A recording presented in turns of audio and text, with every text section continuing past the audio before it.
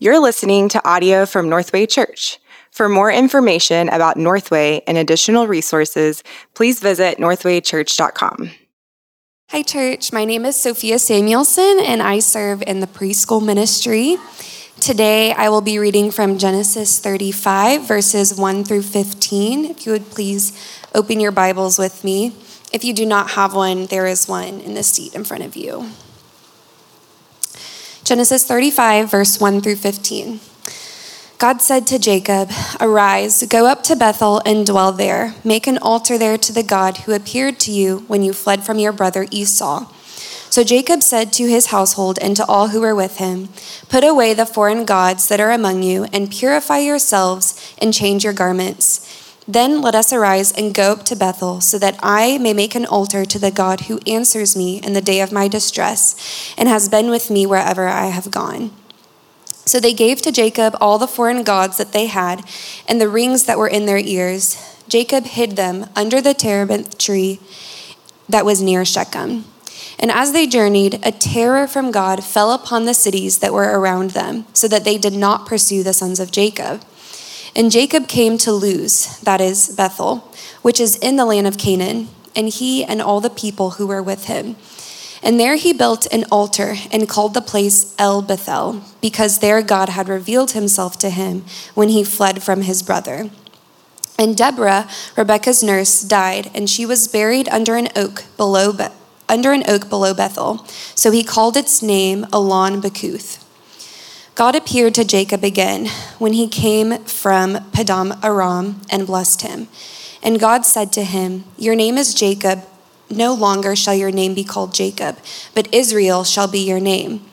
So he called his name Israel. And God said to him, "I am God Almighty. Be fruitful and multiply. A nation and a company of nations shall come from you, and kings shall come from over your own body. The land that I gave to Abraham and Isaac, I will give to you, and I will give the land to your offspring after you." Then God went up from him in the place where he had spoken with him, and Jacob set a pillar in the place where he had spoken with him, a pillar of stone.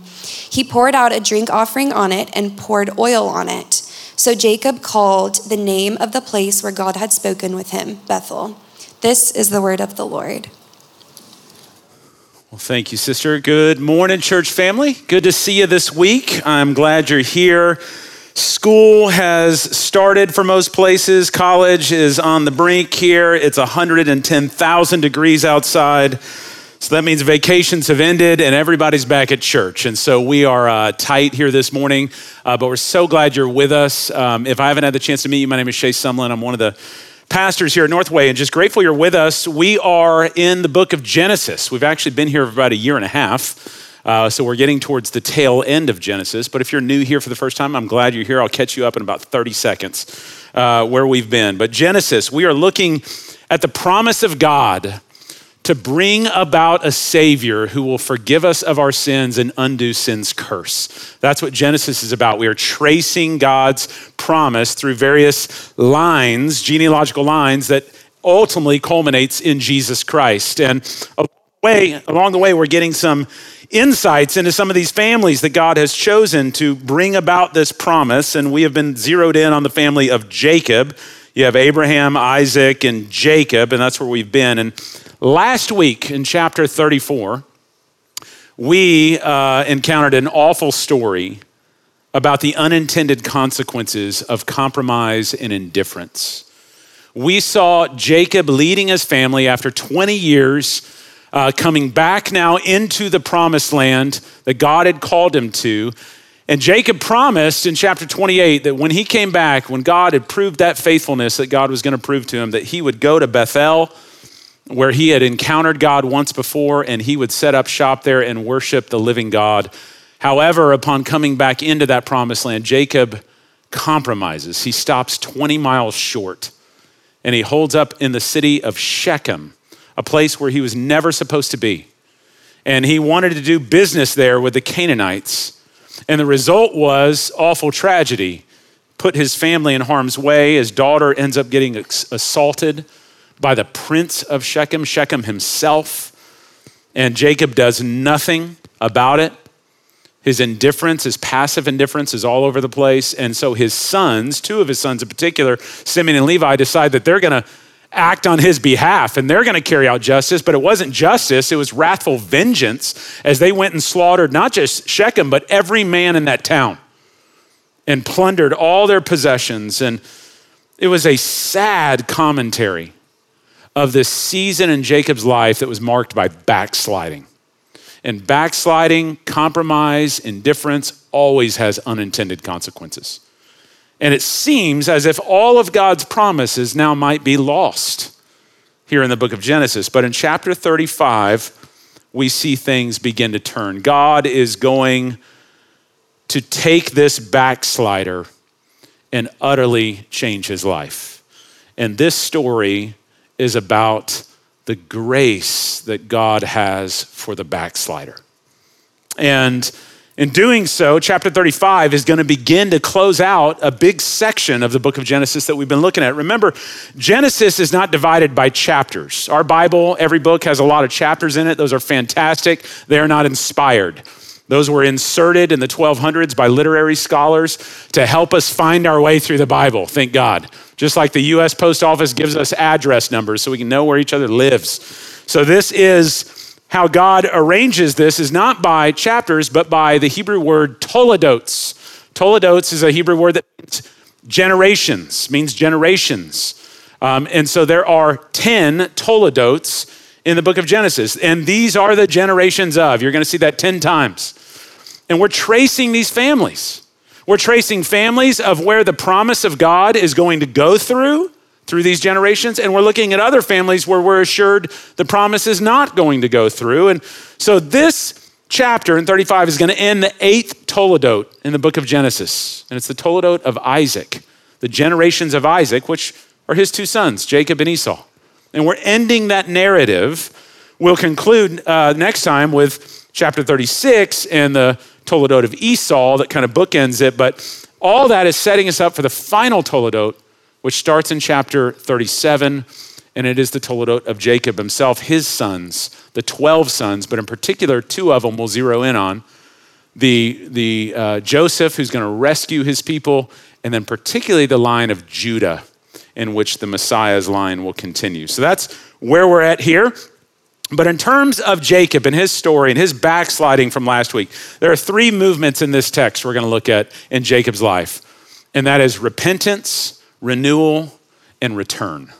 Those are the 3 movements we see in this chapter of God's grace on Jacob's life. First, let's look at what repentance looks like, starting in verses 1 through 8. Notice how God initiates here. God, whose name was not mentioned in chapter 34, very strong right out of the gate. God said to Jacob, arise. Arise, go up to Bethel and dwell there, not in Shechem.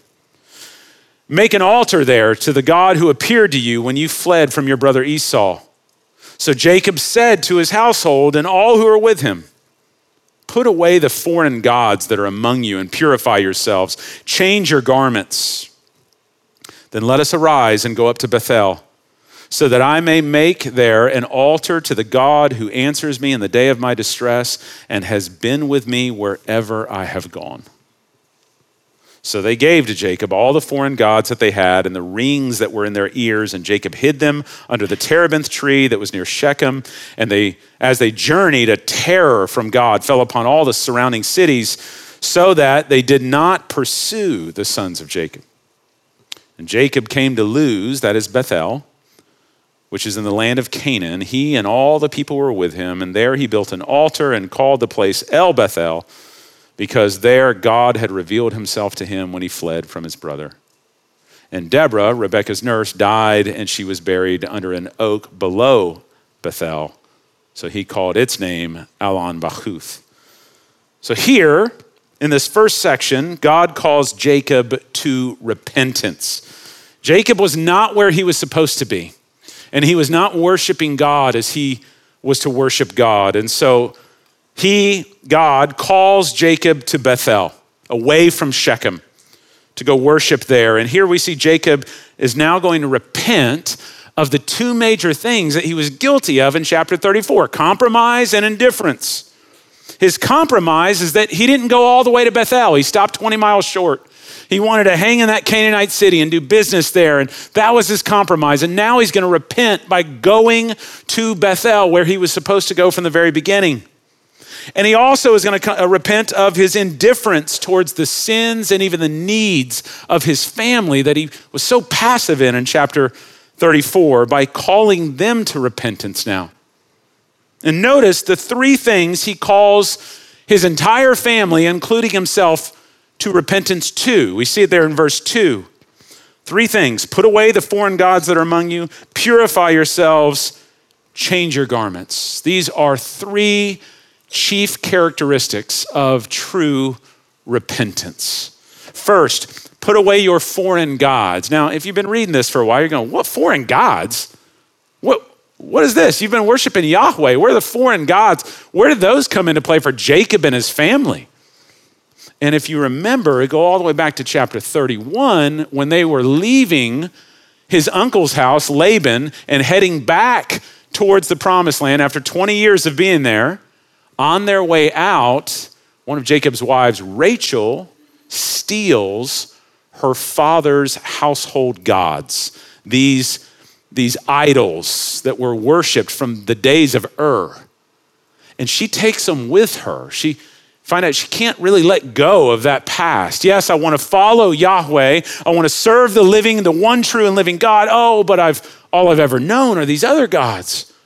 And I've perceived them to bring blessing on my life, and so I want to take them with me. And certainly this has now, like a yeast, spread its way through Jacob's family, only to be anchored when they got to Shechem and saw all the Canaanites doing the same thing.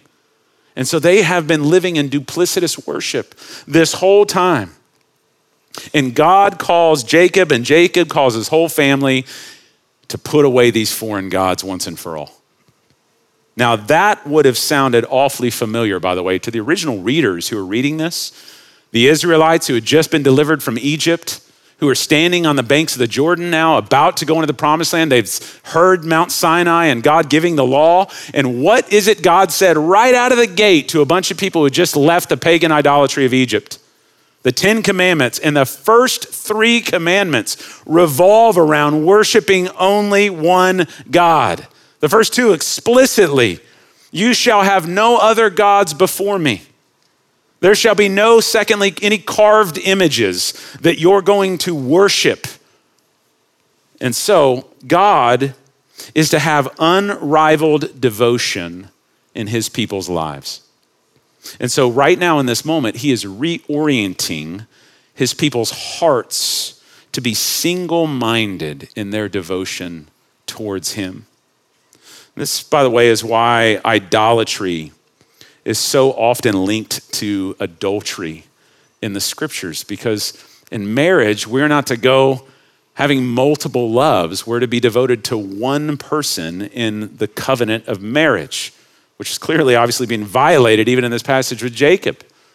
But we're to have one love. When I married my wife, when we stood at the altar, in addition to doing our vows, we exchanged rings. And as we exchanged those rings, I declared to her, with this ring as a symbol of my love, I pledge myself to you, forsaking all others and holding you only for myself.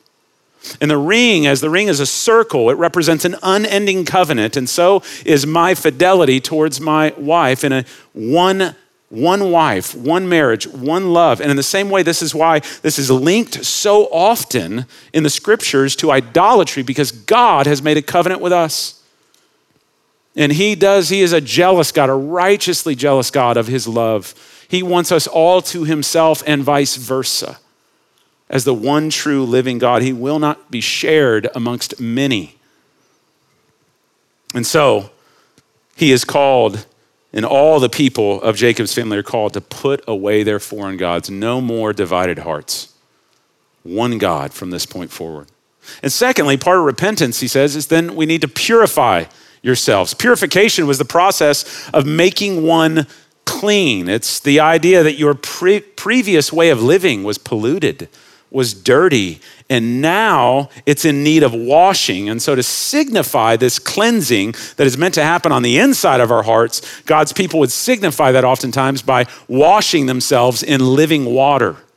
Again, the original readers, the Israelites who are reading this would have totally made sense to them, because in the Mosaic law at Sinai, all these ceremonial laws were giving them about washings, about when they were to cleanse themselves. Before they could even go into the temple, into the presence of God or the tabernacle, they must wash, and oftentimes they would wash in mikvahs, these ceremonial baths, again, signifying this cleansing that's there as a symbol of repentance, of death to the old life and alive to the new. Later, John the Baptist would take this same idea into baptism when he was down at the Jordan River calling all the nation to repent of their sins, and to symbolize that by washing themselves in the Jordan.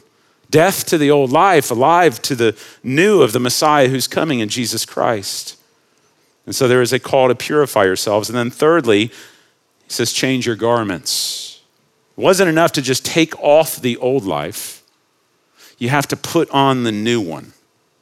And again, I mean, think about it just in pragmatic terms. Any of us who would work all day and get sweaty and nasty, dripping sweat in our clothes, and then we go take a shower, maybe you went to the gym, and then you take a shower, you're not gonna get out of that shower and go put back on your old sweaty clothes unless you're in middle school or some college students. That's the only exception. But otherwise, you're not gonna do that.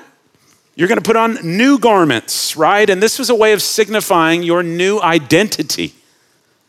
And so in the same way for us, when you look at these three things Jacob calls his family to, certainly would have had meaning for the original readers as they're about to go into the land of Canaan themselves, of what it looks like to put away foreign gods that you had worshiped in Egypt, wash, be clean, and to put on new garments. In the same way for us, this is the process of what repentance and sanctification in Jesus Christ looks like.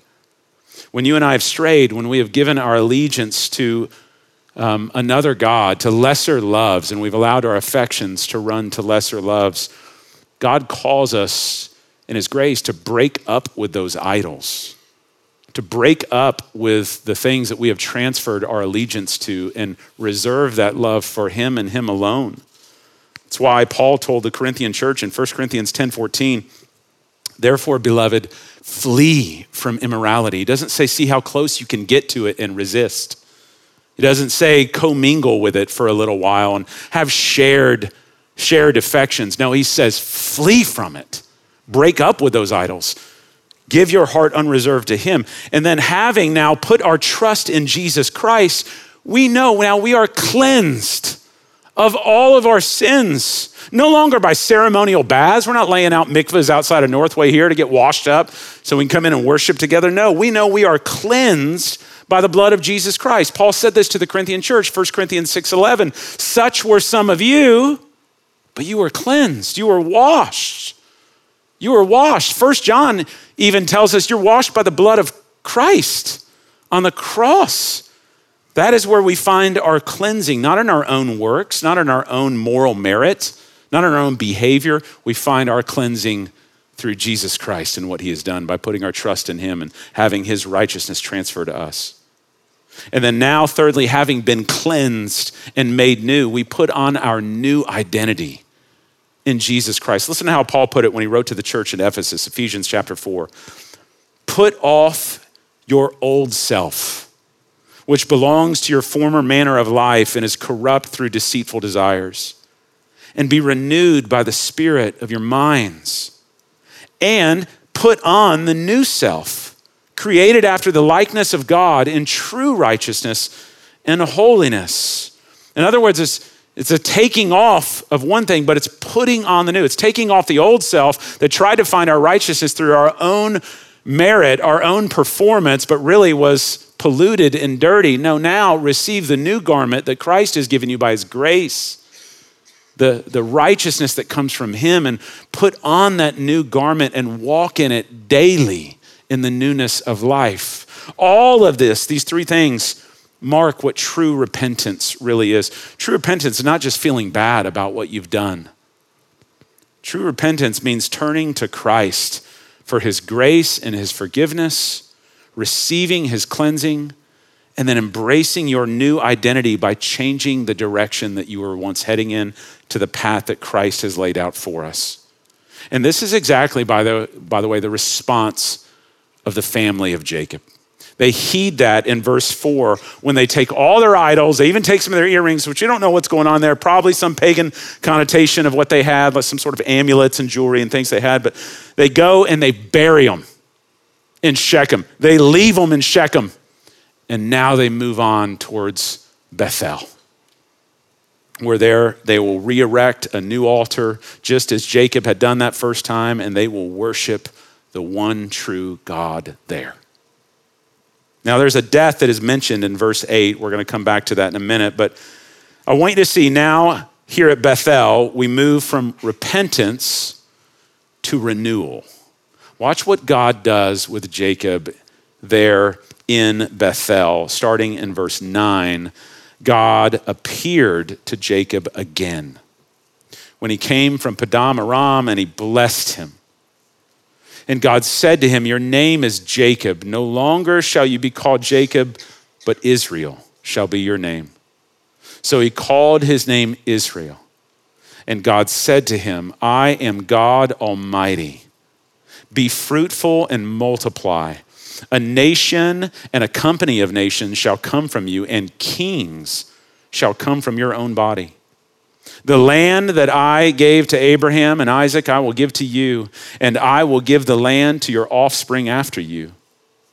Then God went up from him in the place where he had spoken with him, and Jacob set up a pillar in the place where he had spoken with him, a pillar of stone, and he poured out a drink offering on it and poured oil on it. And so Jacob called the name of that place where God had spoken with him, Bethel. I want you to notice this encounter that Jacob has with the Lord is nearly identical to the encounter that he had with him some 20 years earlier, back in chapter 28. And it parallels other encounters that Jacob's grandfather and father had with God as well. Abraham and Isaac had similar encounters. And these are often repeated in Scripture. We don't just see it one time, but we see the same encounter happen again. And the pattern of those encounters are almost always the same. God Almighty appears, tells them to be fruitful and multiply. I'm going to bless you with offspring, and promises nations, descendants are going to come from you that you can't even outnumber.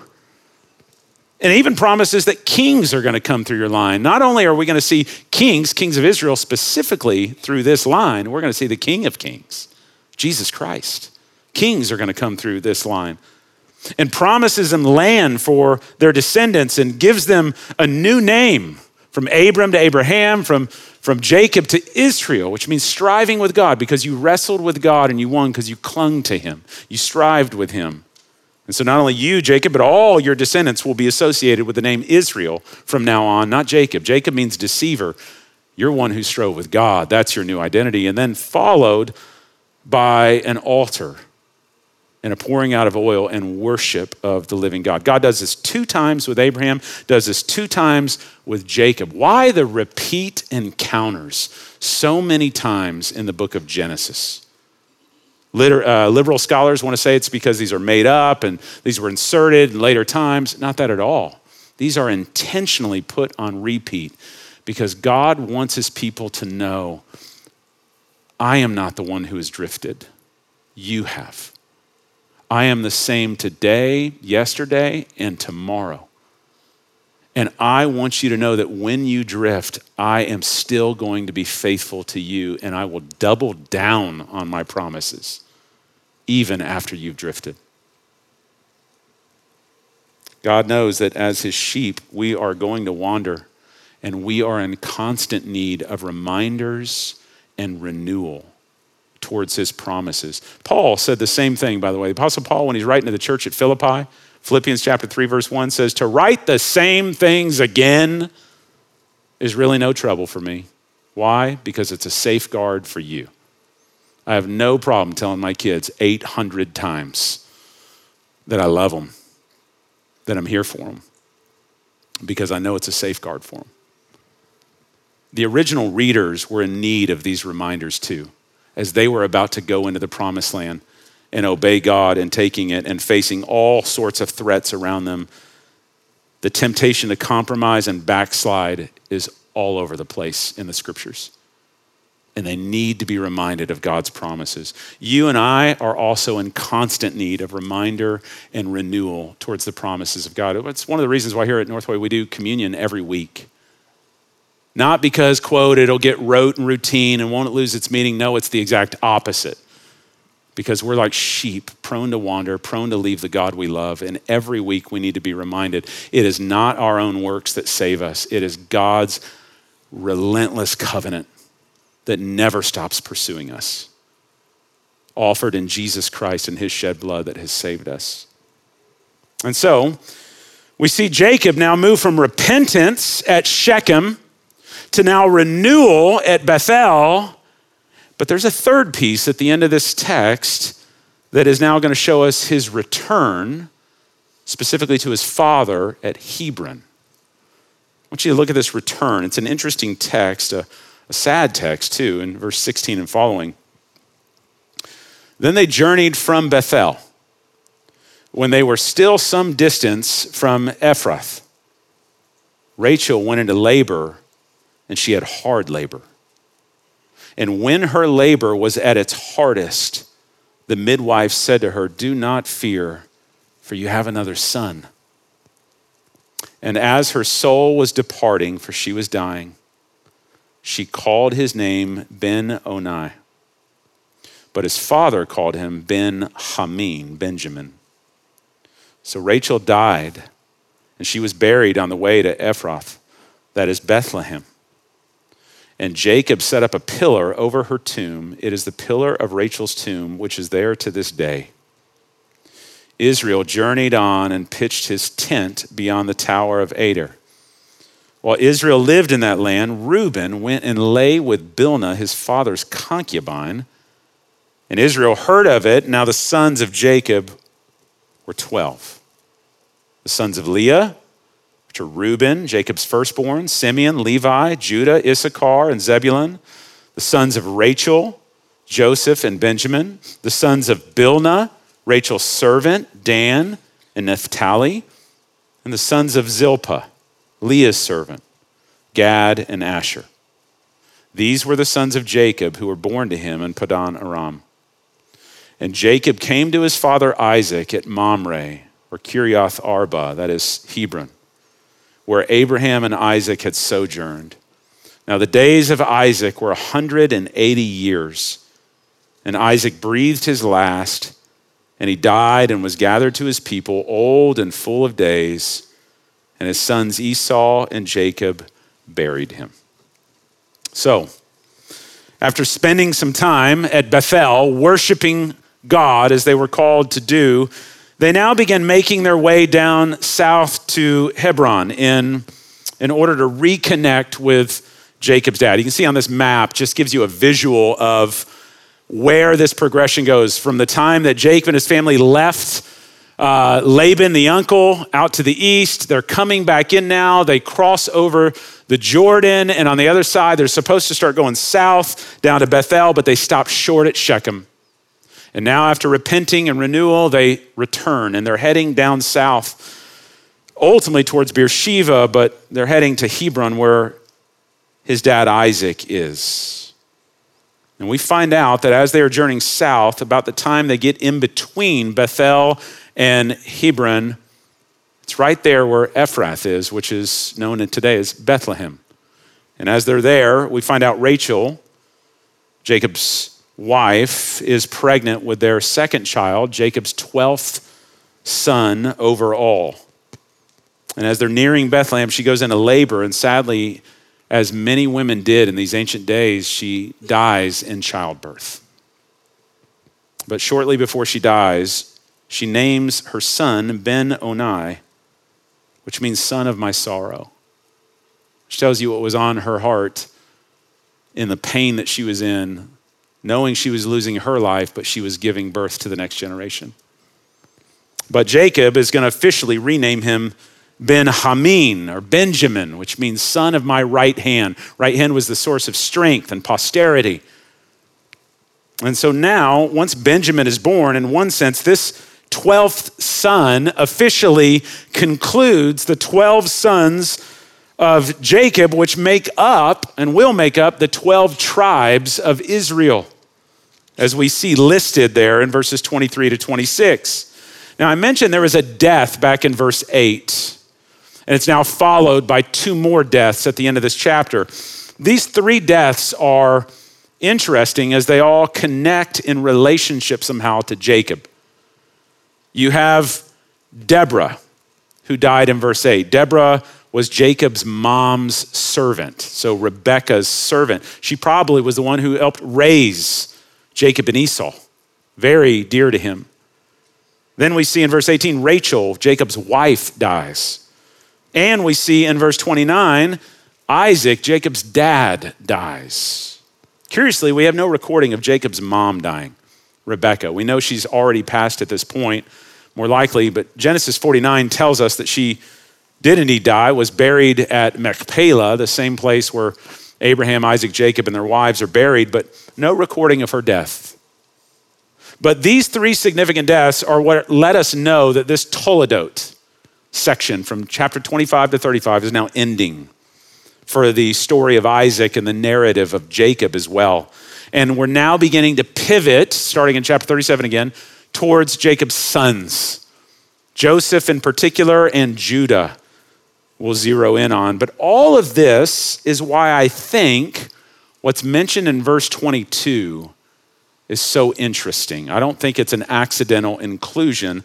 The story of Reuben who goes and sleeps with Bilhah. Now, who are these people? Reuben is Jacob's oldest son. Out of the 12 sons, Reuben's the oldest. And he's the son of Leah. But Jacob goes and he sleeps with Bilhah. Bilhah, who was Rachel's servant, also one of Jacob's wives, who is also the mother of Dan and Naphtali, which is 2 of Jacob's half-brothers. Are you confused yet? What's going on here? This is basically in one verse every daytime show that existed in the 90s and early 2000s. Completely complicated and jacked up. But at first, it seems like this is here. Maybe this is just another story of Reuben went rogue and this is some lustful incest where he goes and sleeps with one of his dad's concubines. But I think this placement here is actually indicative that this was more of a power grab than it was just some lustful pursuit. And here's what I mean by that. Remember, Reuben is the oldest son. He is in the line as the oldest son. He's the primogenitor. He's the one that's going to should receive the inheritance and the blessing of the father above and beyond all the other sons. All that inheritance goes to him, right? But remember who his mom was. His mom was Leah. And she was the least favored wife of Jacob. Which, by the way, should not even be a statement. There should be no least favorite. There should just be one. Just be one, just to be clear. But this is Jacob. Leah is the least favored of his wives, who just died, though. Rachel. She was the most favored of his wives. So who's probably next in line to be the new matriarch in this equation? Probably it's Bilhah, who's the closest to Rachel, her servant. She's probably next in line. And so who might Reuben fear that the blessing might go to? Because we're in another line now. It won't go through my line, through Leah, because dad doesn't like her. He likes Rachel. She's gone, but Bilhah's raising up. So it's probably one of her kids, Dan or Naphtali. And so many scholars believe this is actually a power grab opportunity for Reuben to grab Bilhah as a wife, have a kid through her, and ensure that he's going to be the primary line from this point forward. And as twisted as that whole thing sounds, we actually see this play out in other places in Scripture. 2 Samuel 16, same thing happens with Absalom over David. But regardless, here's what we're meant to see. Whatever this power grab is, it was never Reuben's choice to begin with, whom God is going to assign the line of blessing to. It is God's decision. And when we try to intervene and use our own works to grab hold of the promise of God rather than trusting in his sovereign elective grace, then everything ends up backfiring. And certainly that's what happened. In Genesis chapter 49, when Jacob is on his deathbed and he's pronouncing blessing over all 12 of his sons, we already saw 2 of them didn't get blessing because of what they did last week, Simeon and Levi and their rebellion. But when he speaks to Reuben, his firstborn, listen to what he says, Genesis 49, 3 and 4. Reuben, you are my firstborn, my might, the first fruits of my strength, preeminent in dignity and preeminent in power. However, you are unstable as water. You shall not have preeminence because you went up to your father's bed and you defiled it. And he went up to my couch. So spoiler alert, Reuben's not going to get the blessing. Number 1 in line is not going to be the blessed line that God is going to choose for the inheritance and the promise of a Messiah, nor will it be number 2 and number 3, Simeon and Levi, because of what they did back in chapter 34. You know who the blessing is going to go to? It's going to go to the number 4 in line, and not through Rachel's side that you would expect, but number 4 through Leah, the unfavored one. God is going to choose Judah to be the one whom this line of promise will continue, of which our Messiah, Jesus Christ, will come through that line. And he's going to use Joseph as blessing, as the one who's going to rescue his own people in the days ahead. This text essentially is what's setting up for the final act of Genesis chapter 37 through 50 that contains God's plan of redemption by the hand of Joseph through the line of Judah. But all of that, not before we see those last couple of verses when Jacob finally makes his way to Hebron. And we see Jacob finally reconnect with his father. After 20 years, Jacob hasn't seen Isaac in 20 years. And he goes down there. We first saw Jacob reconcile with his brother back in chapter 33, Esau. And now we see the 2 of them together in reconciliation with their father after 20 years. And they bury him. Isaac breathes his last at the ripe old age of 180. And then he's buried there in Hebron, the same cave of Machpelah. You can go there today, the tomb of the patriarchs. Abraham, Isaac, Jacob, and their wives are there, buried in that cave. Chapter 35, though, this chapter is actually a beautiful ending for an otherwise very rocky life for Jacob, the deceiver. It's a story of the unthwarted promises of God to preserve and continue a promised line that will bring forth our Redeemer and Savior, Jesus Christ. Just consider Jesus' genealogy. Get some time this week, go read Matthew 1. Read the genealogy of Jesus from Abraham all the way to Jesus. All you see is it's a whole genealogy filled with jacked up people. And I don't know about you, but that's somewhat encouragement to me. That our Savior not only can come through a line of jacked up people, of sinners and rebels like you and I, but he came so that he could go to the cross to be able to redeem those very sinners who are so jacked up like you and I. It's a beautiful testimony of God's faithfulness. Yes, man's sin, but God's faithfulness that is stronger. It is a story, in my opinion, of chapter 35 of God's grace for the backslider. God's grace for the wanderer. After watching one of the worst backsliding episodes in our entire Bible in chapter 34, now we get to see Jacob's repentance, renewal, and return to the promise and the blessing of the Lord. And it's beautiful. And I think certainly that would have meant a ton for the original readers, but I think it means a ton for us in this room. There is a hope in this chapter for every one of us in this room who have drifted in our relationship with God. No matter how far that you have wandered, no matter how much you have sinned, no matter how much you have turned your back upon God, he has never turned his back on you. And he is waiting to receive you. He is waiting to restore you if you'll only repent and turn of your sin and turn back to Jesus. He is there with his grace and his mercy that is available for you, not just for other people, for you. This is the good news of the gospel, is that none of us are beyond God's reach. I'm reminded of some of the key texts that speak to this promise. Listen to some of these texts and just let them wash over you. Joel chapter 2, verse 13, return to the Lord your God. Why? Because he is gracious and merciful, slow to anger, and abounding in steadfast love, and he relents over disaster. Hosea 6:1, come, let us return to the Lord. For he has torn us that he may heal us. He has struck us down and he will bind us up. Isaiah 55:7, let the wicked forsake his way and the unrighteous man his thoughts, and let him return to the Lord. And he will have compassion on him, and to our God, for he will abundantly pardon.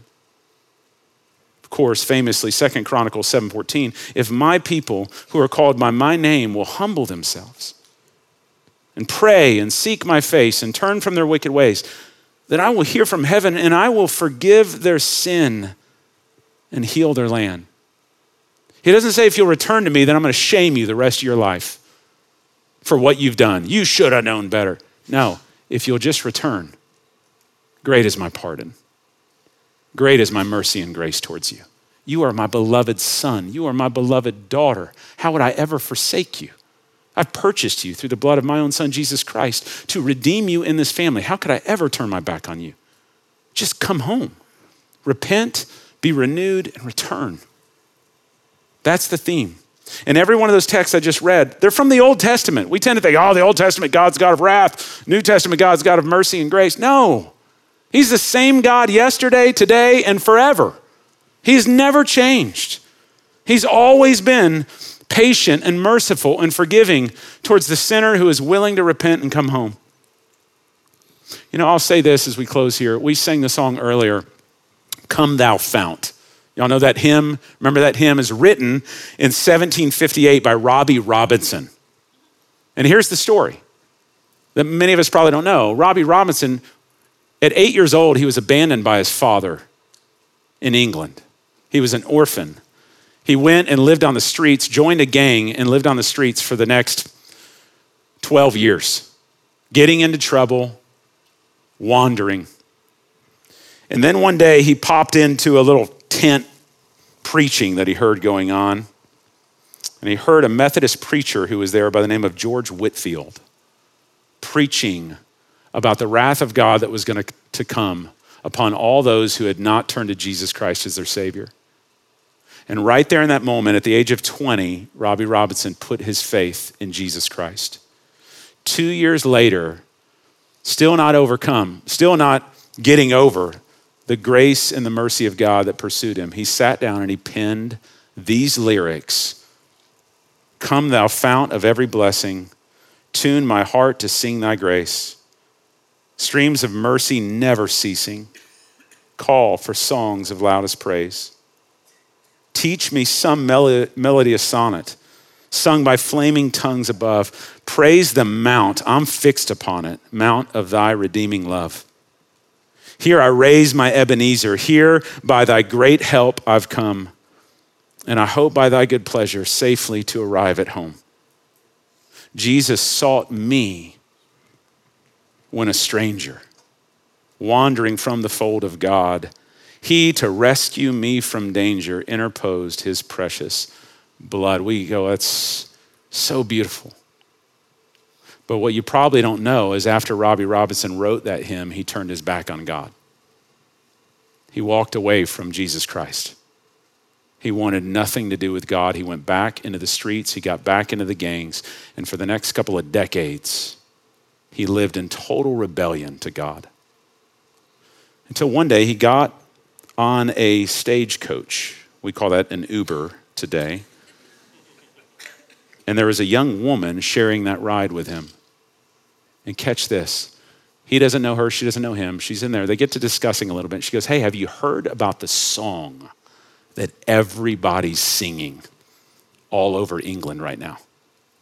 It's called Come Thou Fount. She had no idea she was sitting in the stagecoach with the guy who wrote it. And he listened to her and he said, tell me more about it. And she said, here's the deal. The thing that grabs me the most in this song is not come thou fount of every blessing, tune my heart. She goes, the line that gets me is prone to wander,